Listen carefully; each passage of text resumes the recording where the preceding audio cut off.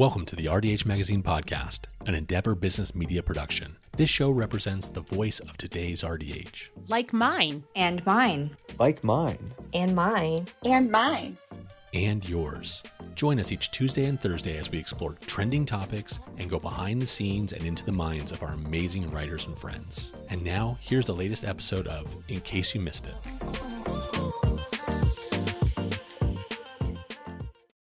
The age-old question, dental CDT code D4910 versus code D1110, written by Kathy Forbes and published in the November-December issue of RDH Magazine 2023. I recently received this common dental coding question. I'm confused about the correct code for a perio patient who's been through scaling and root planing and who returns for perio maintenance. I've always been told, once perio, always perio. But someone pointed out to me that's not the case.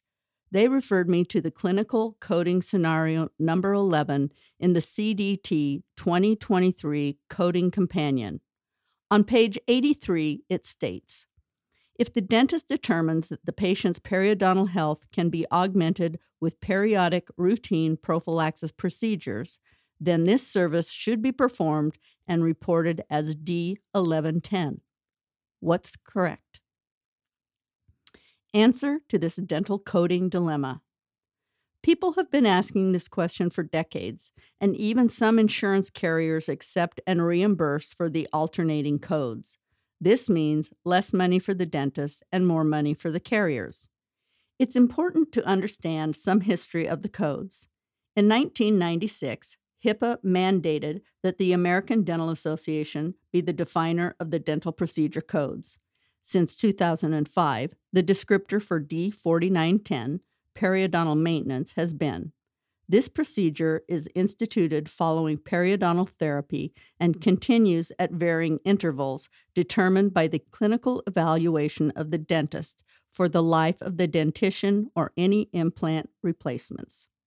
It includes removal of the bacterial plaque and calculus from supragingival and subgingival regions, site-specific scaling and root planing where indicated, and polishing the teeth.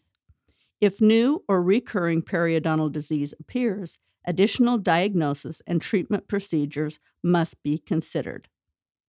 This is on page 35 of the 2023 CDT manual.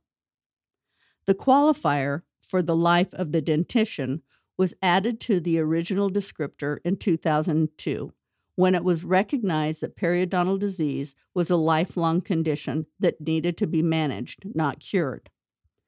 What the AAP has to say. In addition, the American Academy of Periodontology does not support providing a D1110 service to a patient who has received non-surgical periodontal therapy. This was demonstrated in their response to frequently asked questions from the AAP 2018 classifications. The question asked was, what is meant by the consensus statement? A periodontitis patient is a periodontitis patient for life. The AAP's response was, a patient who has had periodontitis remains at risk for further periodontal destruction even with treatment. It is important to define a periodontitis patient as an at-risk individual because this patient requires a more intensive level of maintenance and evaluation than a patient who has not had periodontitis. Thus, a periodontitis patient who has been treated and is now stable should not return to a level of evaluation and maintenance identical to a patient who has never had periodontitis, i.e., annual or semi-annual exam prophylaxis. This explanation makes sense to me, especially considering the research related to the pathogenic bacteria responsible for periodontal conditions and the host response to those pathogens. When talking to attorneys about this, it has been my experience that the AAP's recommendation will far outweigh whatever the ADA offers as an interpretation, since the AAP specialty is treating periodontal conditions. Why the ADA continues to say that a patient can suddenly be a candidate for an adult prophylaxis following SRP is odd, since this goes totally against the provisions of their own descriptor. It causes so much confusion for patients. Having worked for a periodontist for many years, I was often asked by patients who alternate visits with their general dentist, why does it cost more to have my teeth cleaned here when it feels the same as when my hygienist does it at Dr. Smith's? That's a good question. I believe dentists are worried the patients will not want to pay the additional costs, co-pays and deductible versus 100% coverage for D1110. So they're willing to take a loss in production. In today's economic struggles, why do this? Hygienists and dentists need to convey to patients that the periodontal maintenance procedure may feel the same, but they're providing so much more intangible knowledge and skills as provided in the descriptor. Hygienists are not just cleaning teeth.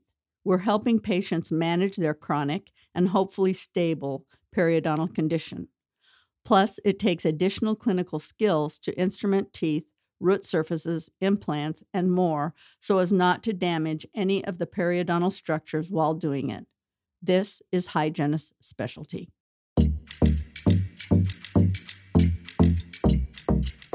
Thank you for listening to this episode of the RDH Magazine podcast. We hope you enjoyed this article. Hit that subscribe button and join us next Tuesday to hear another article from our inspired writing team.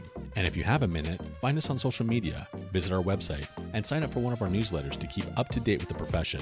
Hygienists come for the education, but stay for the community. See you next time.